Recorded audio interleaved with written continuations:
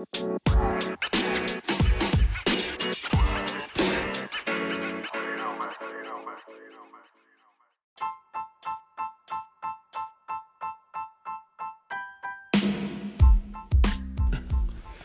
morning. Welcome to another episode of Injured Reserve Podcast with your host, myself, and I, Mitchell Anderson. So the news just broke.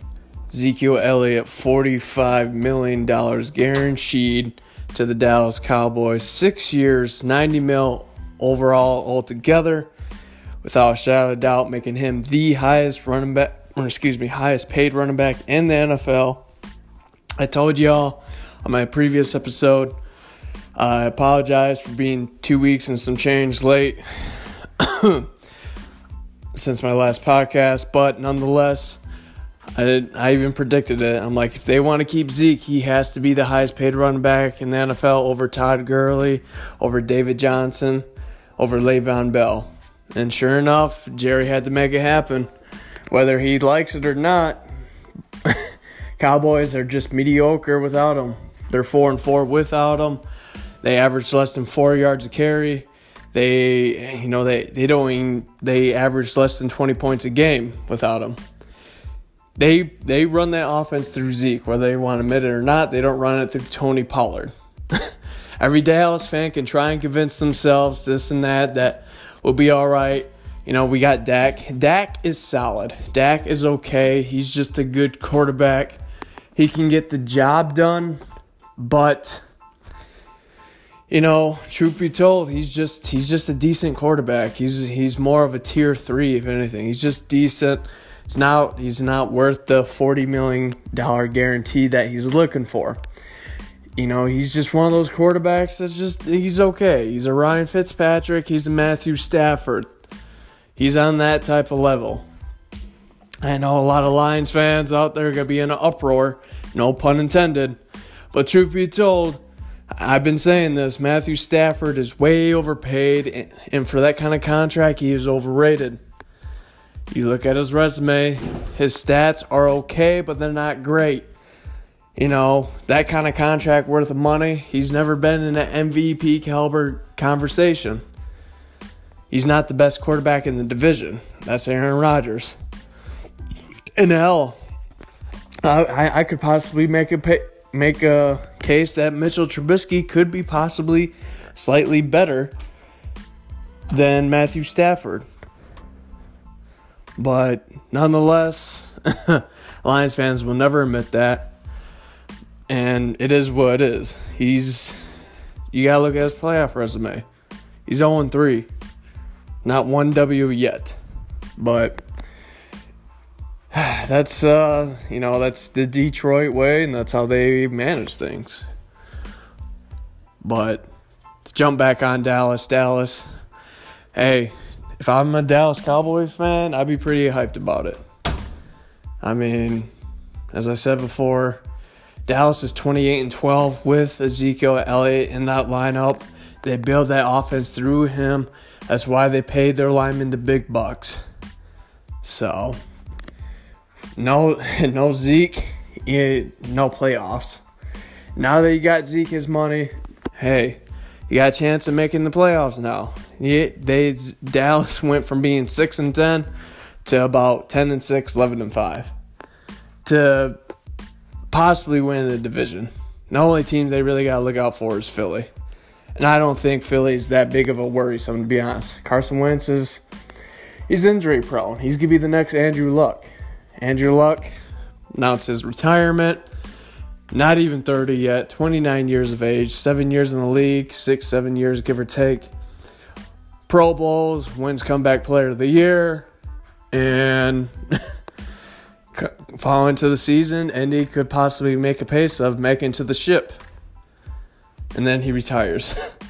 With, less than a preseason game to go? That's rough. But it is what it is. Indy fans, I do not agree with y'all booing this man on the field. NFL fans fail to realize is that these players are more than... we forget that players are human beings as well. And Andrew Luck obviously is going through some mental issues. It's more than just the physical pain that he's been put on his body. Indy fans need to realize that their management failed to protect, the golden child. Andrew Luck was getting his ass kicked all his career since he came to Indy. Once Peyton left and they started, rebuilding, they didn't rebuild that line. Jeff Saturday was old. He was gone. Along with everyone else with Peyton Manning. The Indy was starting to rebuild, and they didn't rebuild their O-line. Andrew Luck was having a torn ACL, a messed up shoulder, hips, the whole nine. You got to protect your quarterback. If you want to pay this man the big bucks, you got to pay your linemen the big money as well. But he retired, and Indy, hey, have fun in that 4-12 season.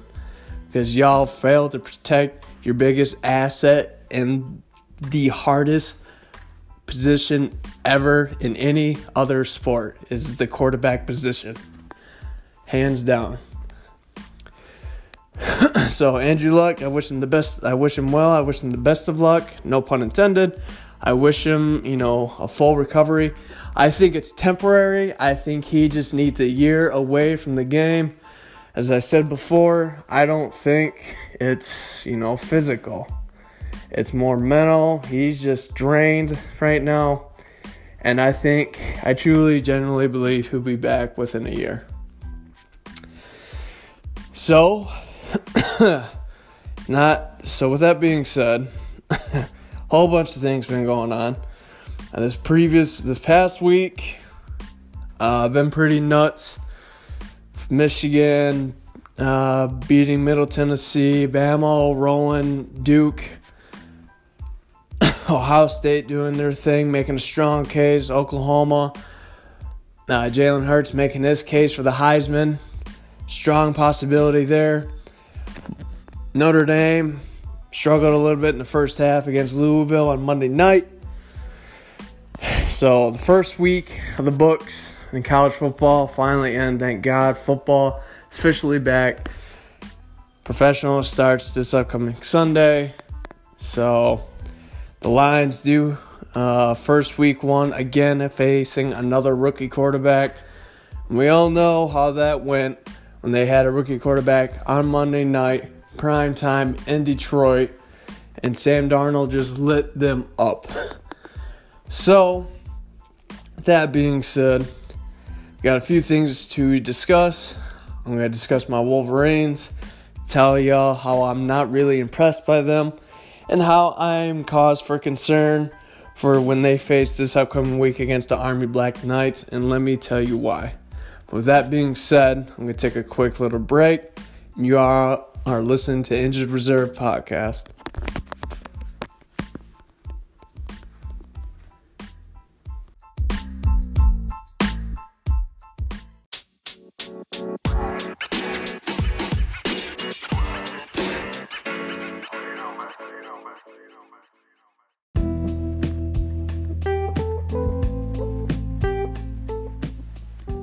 Welcome back to Injured Reserve Podcast.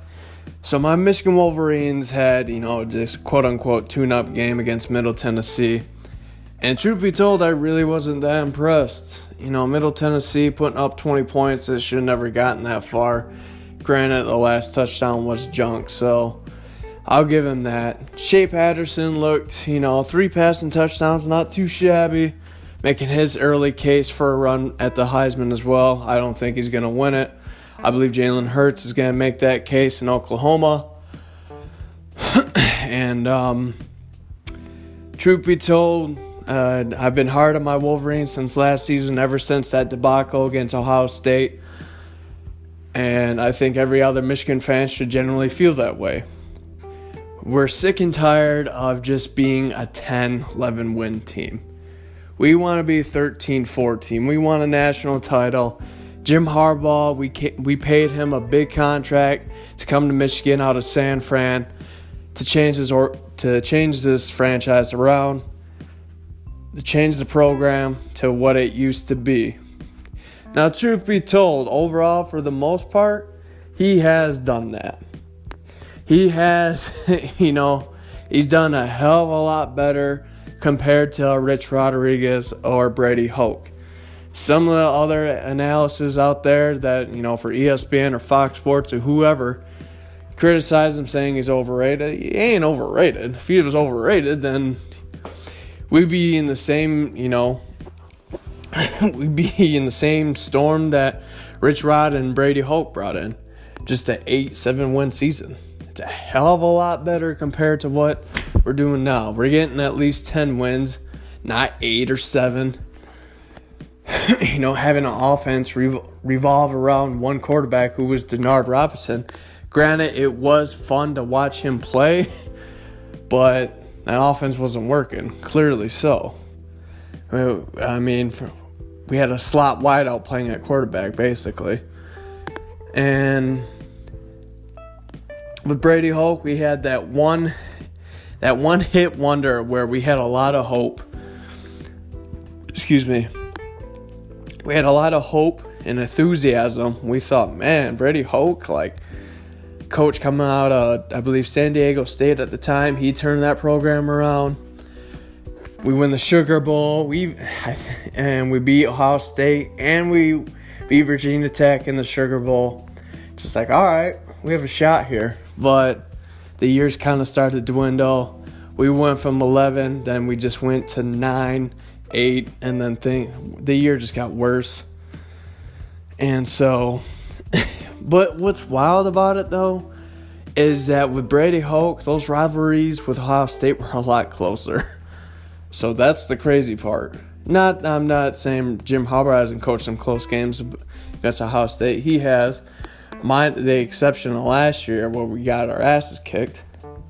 But for the most part, Harbaugh has done a very exceptional job, except just win the Natty.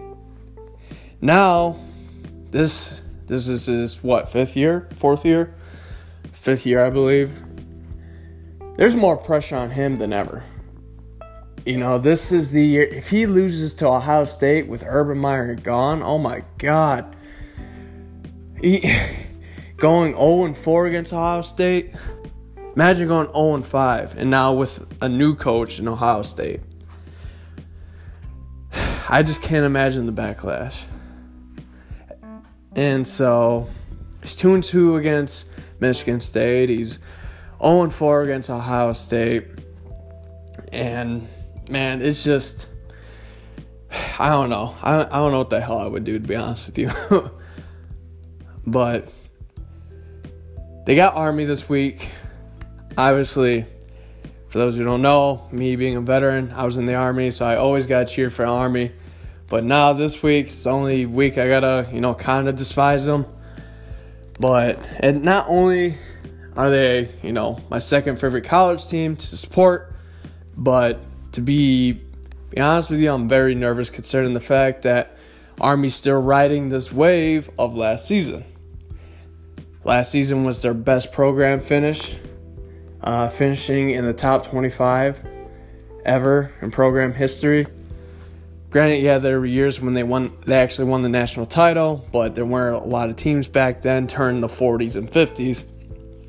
And the Associated Press and coaches poll wasn't really a thing yet. So for the first time in program history, officially, Army finished in the top 25, and I believe they finished around 23, 24, give or take, beating Navy to end the season and winning their bowl game and getting 10, 11 wins, whatever it was.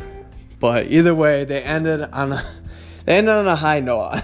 Put it that way. I mean, they were able to give me somewhat of solid, good closure compared to Michigan. So they were able to heal somewhat of that flesh wound. Now, they're still riding that wave. Start out the season 1-0, beating Rice 17-10. Granted, Rice isn't regarded as a solid team. They're actually regarded as one of the bottom of the barrel teams. And Army only winning by 7. Doesn't look good on paper. But let me tell you why Michigan needs to be concerned about Army. One of the key pivotal things, excuse me, that's a double standard. One of the pivotal things that Army is great at is time of possession. they're not the whole highlight reel throwing the ball, this and that. We all know this for most people that watch the game.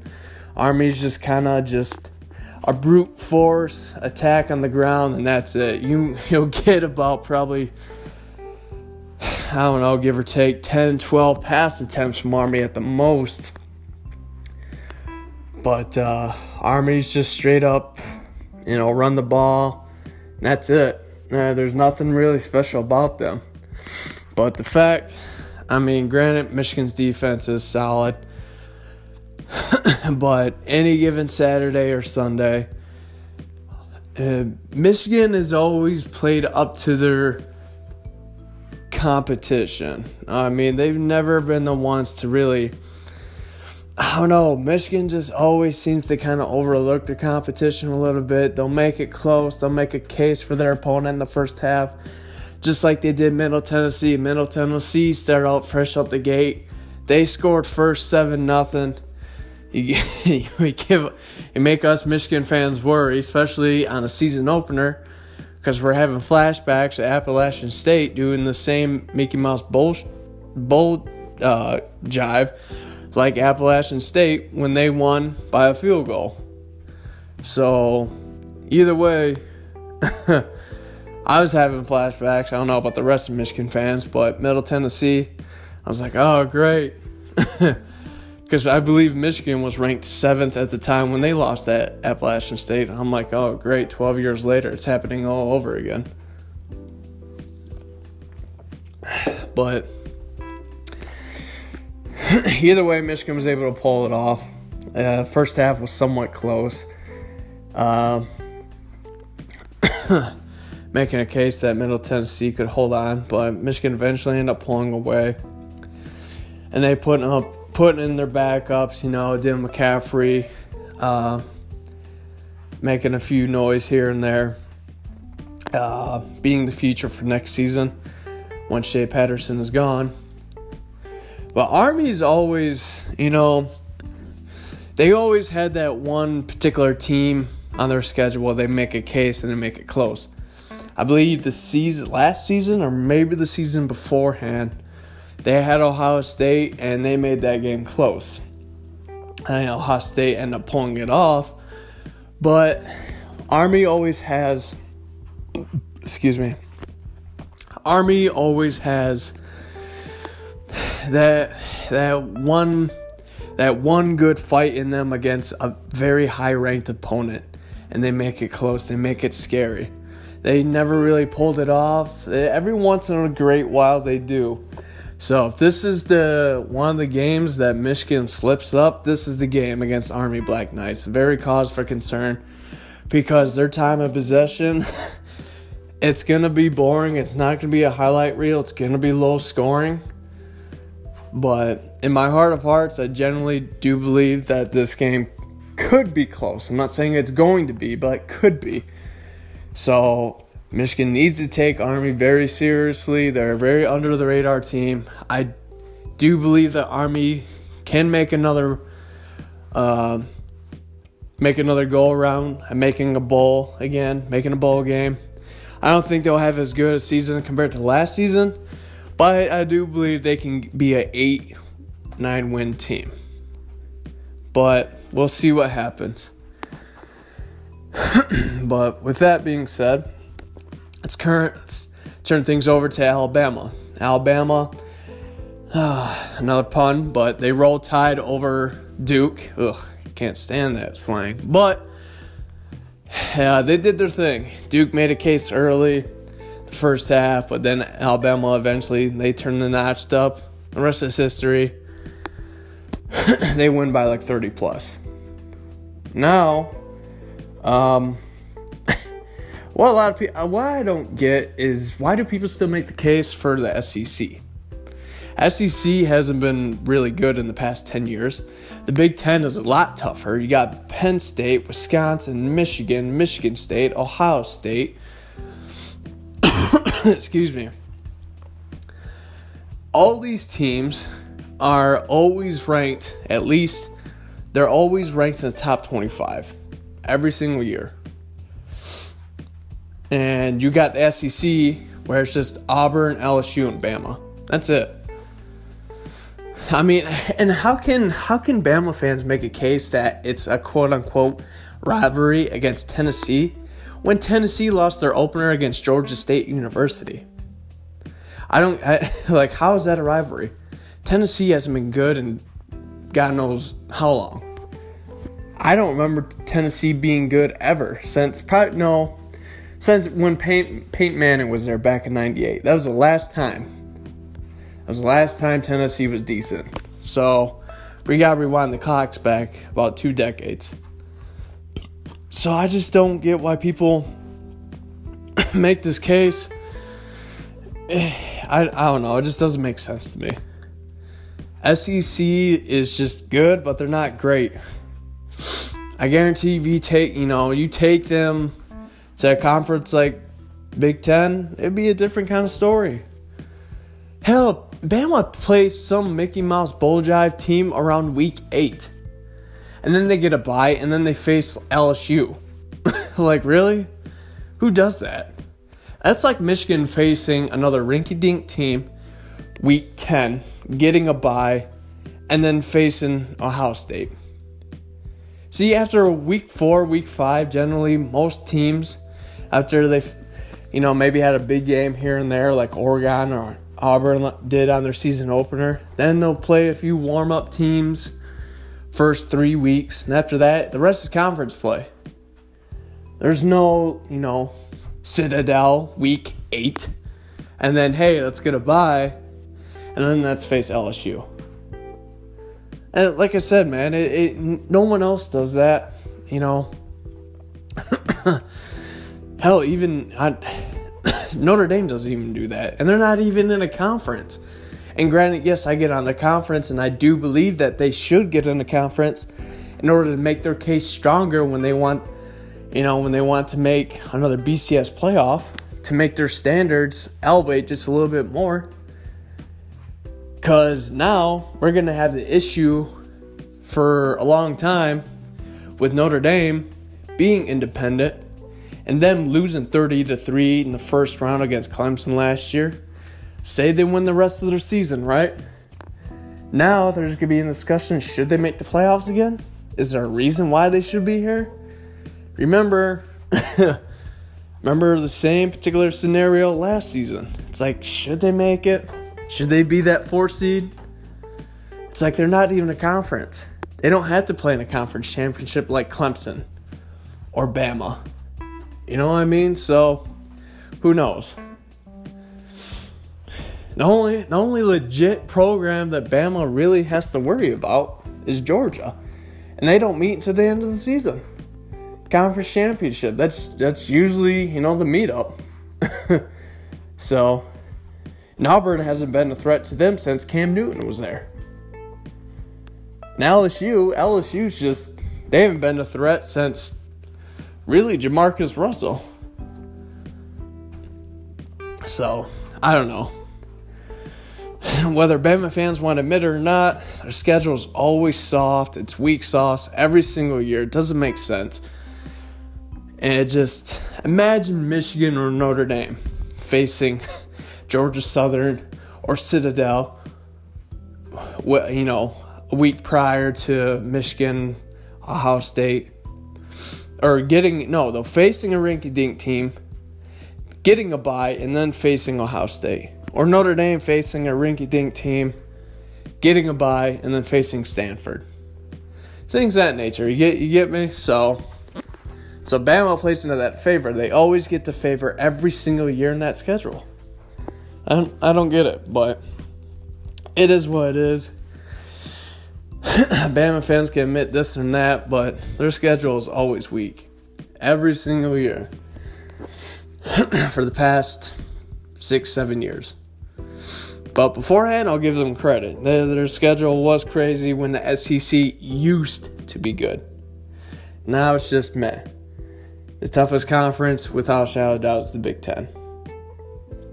But with that being said, I'm going to take a little break, reflect on this previous UFC pay-per-view, Daniel Cormier and Stipe Miocic, and just how impressive that was.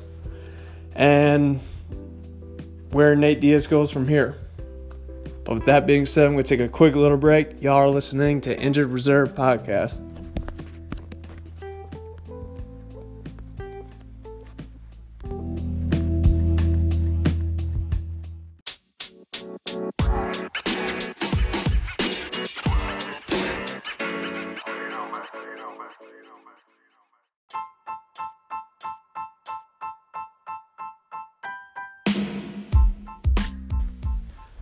Welcome back to Injured Reserve Podcast with your host, me, myself, and I, Mitchell Anderson. So, Stipe Miocic did what one other fighter was able to do to Daniel Cormier's resume. What Jon Jones was able to do twice, Stipe was able to add another L to Daniel Cormier. So, with this being said, where does Daniel Cormier go from here? Where does Nate Diaz go from here? Well, Nate Diaz called out Jorge Masvidal, so we'll see how that fight develops. If it happens, I'm sure Dana White will make it happen, considering the fact that Nate Diaz did call him out. Daniel Cormier, he's over 40, he's aging, he's getting up there. He even went on record to say, I will see how I feel after the fight, physically, mentally, and if I feel like I can still be here in the octagon. A lot of pressure.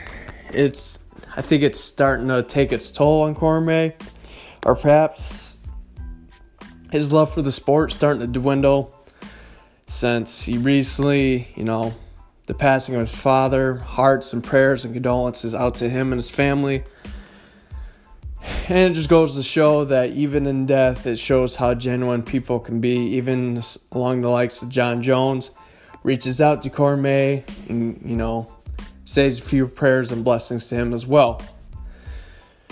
So, I think Daniel Cormier, he needs to take some time to think.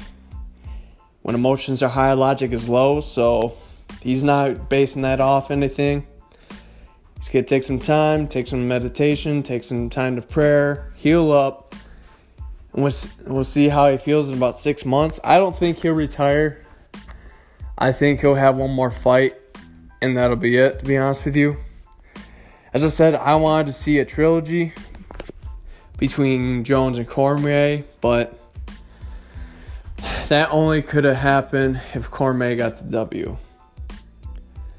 Now what happens now? I think there's going to be a trilogy fight between him and Stipe. Stipe got his immediate rematch. I think it only makes sense that Daniel Cormier, if he wants to make it a retirement ceremony, it's to get one last shot at the title, win, lose, draw, and right off into the sunset. I don't think, something just tells me, my intuition is just telling me that Daniel Cormier, he really doesn't have left much to prove. He doesn't have to prove anything. He's beaten, besides Jon Jones, this man's beaten everyone. It's 1-1 record between him and Stipe. He's beaten Anderson Silva.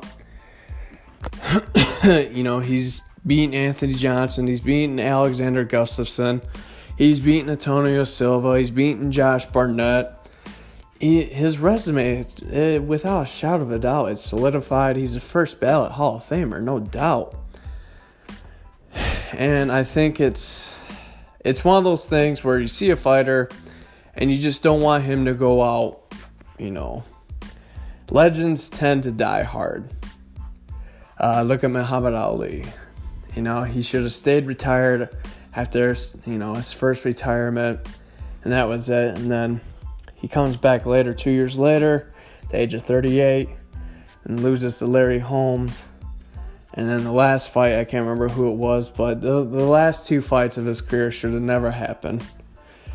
His body, he wasn't the Muhammad Ali that we knew. So,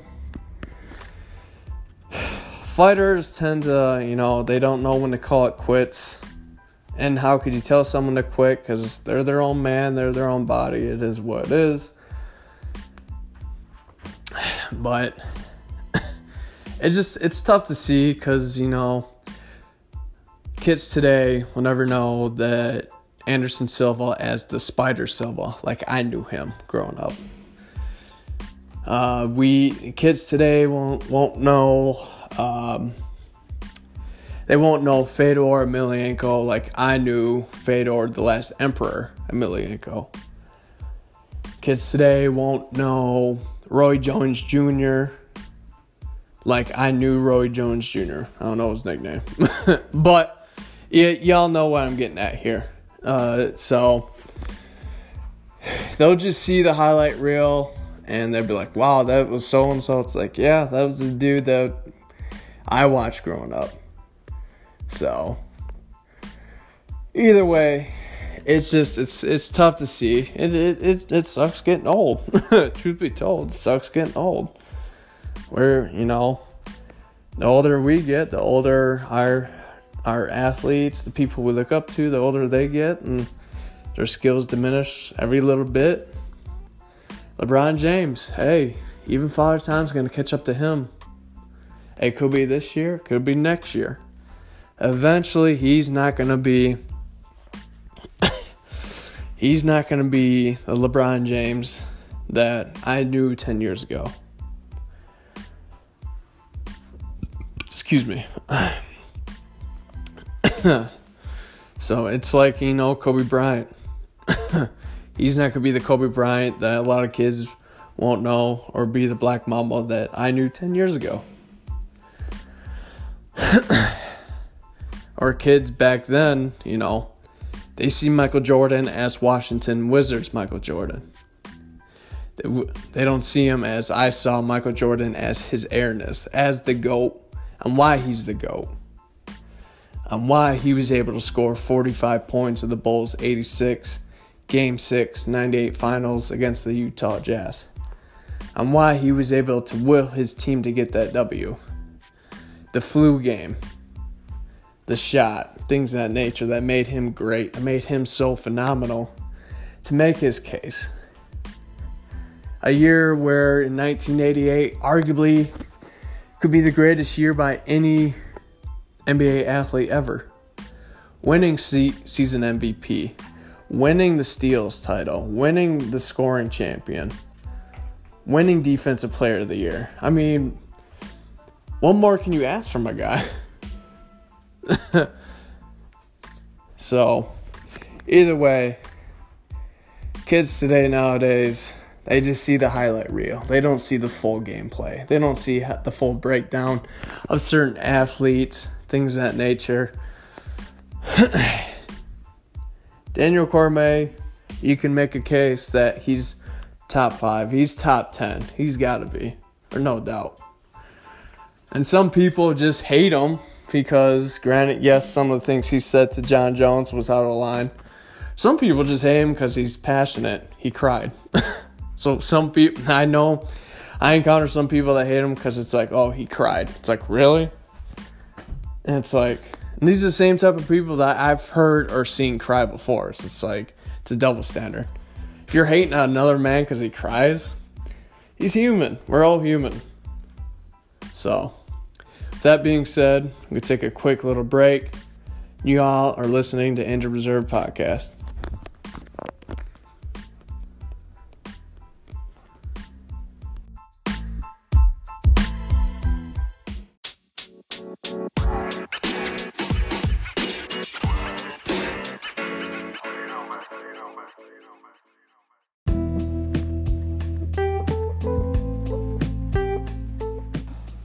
Welcome back to Injured Reserve Podcast.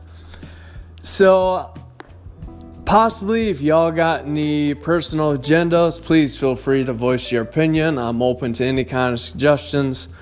Truth be told, when it comes to fantasy football, I always say the fantasy excuses begin right at the draft. Right, you get so-and-so, you get this and that, and then after week 2, 3, they get hurt, they're out for the season, and that's it, right? Or there's probability, or whatever, things of that nature. Either way, I had my fantasy draft last night. $20 buy-in.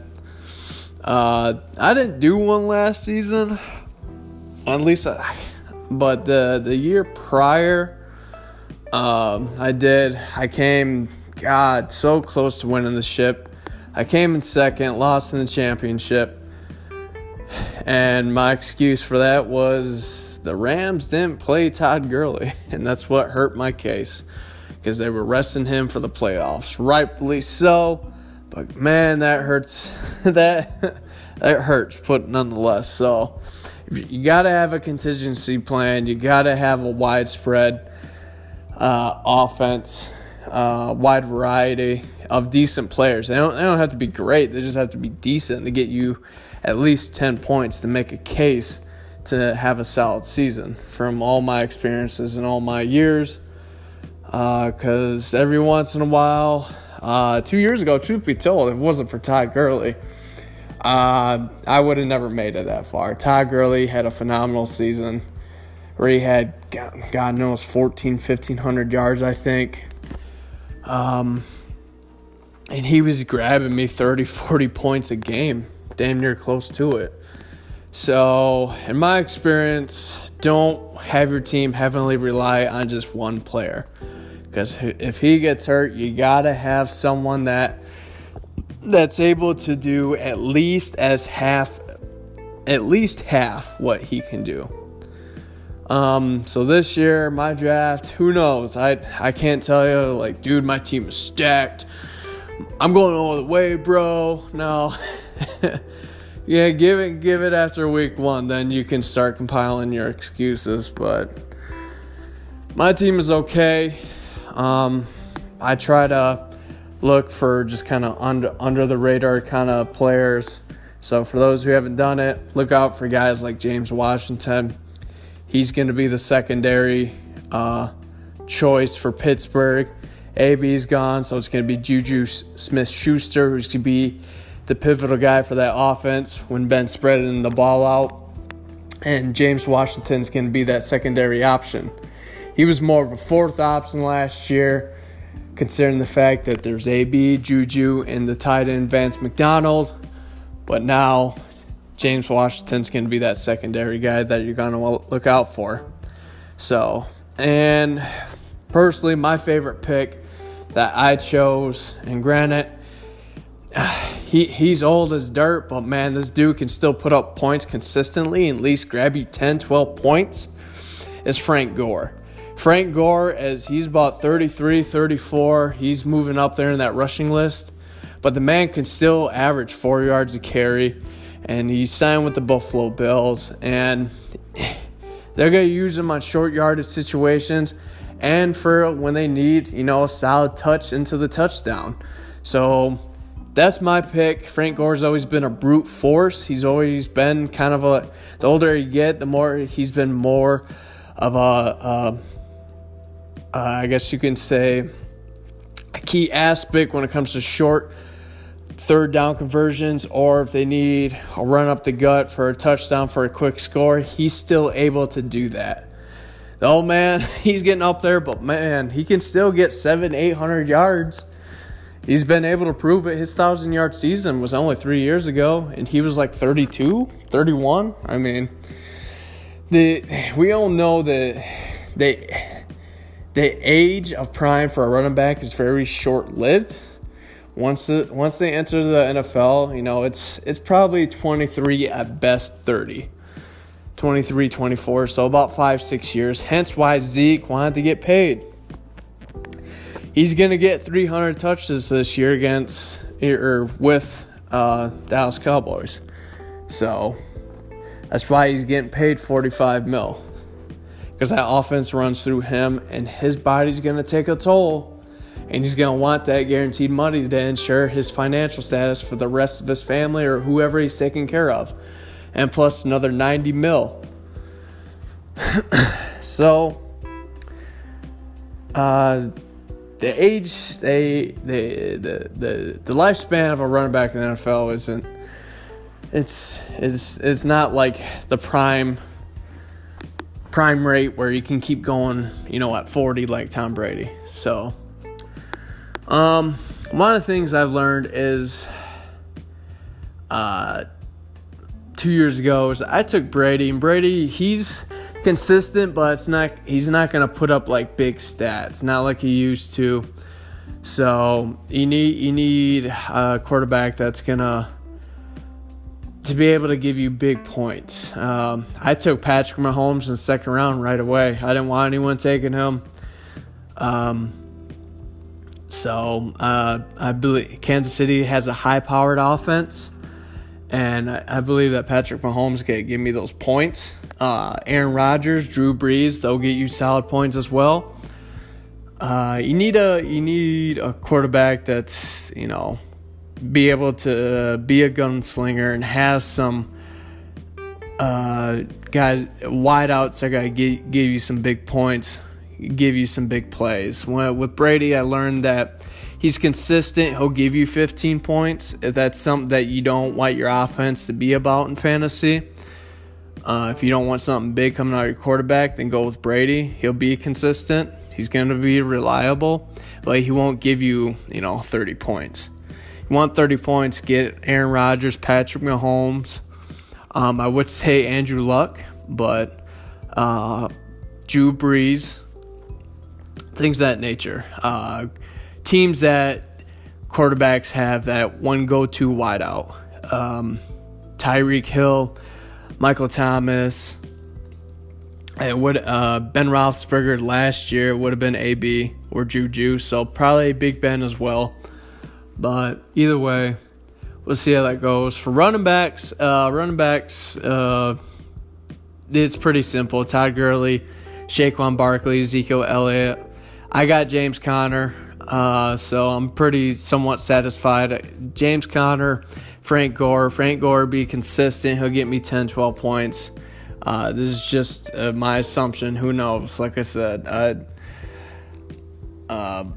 we'll see after week 1 because come week 2, week 3, we'll start the probabilities and IRs, this and that, and the little icons on our players like, man, so-and-so's already hurt or out or doubtful or probable or, same old story for the next 12 weeks until playoff time.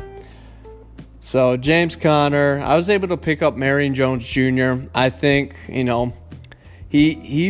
was one of the stars that came up big for the Lions last year. As much as I get on Stafford's case, that's Stafford's favorite target. So if I had to make a case, I would say he'll get me over 1,000 yards this year in Detroit. But we'll see. But with that being said, I hope you all enjoyed my episode this morning. Have a great week. Hope everyone had a great Labor Day weekend. Please feel free to give me your input, your position, your whatever on fantasy, on games. I'm still addicted to Days Gone. If y'all haven't heard my review, it's in my previous episode. Days Gone, 8 out of 10, 7.5, whatever you want to say. I think I gave it a 7.5, but I would have to do a reanalysis and give it an 8 out of 10. The more I play this game, the more fun I have with it, the more just the story in general is phenomenal. So if you want a good story game, it's going to last you quite a minute. I've put probably at least 40 hours into this game now, and I'm not even close to being done. So, but nonetheless, this week is NBA 2K week, by the way, less than a few days away. I believe it comes out this weekend. I definitely got that in order in the Legend Edition of Dwayne Wade, one of my all-time favorite NBA players. So I'll definitely cop that up. But either way, this is Injured Reserve Podcast with your host, Mitchell Anderson. I appreciate y'all listening in, coming back. Again, I apologize for being so late, super late. Just with school, I got to do some homework again today. And school's back here in Mount Pleasant, Central Michigan. They got their first dub against Albany. So, with that being said, y'all listen to Injured Reserve Podcast. Please coming back. I appreciate y'all's support. Y'all have a great day. God bless.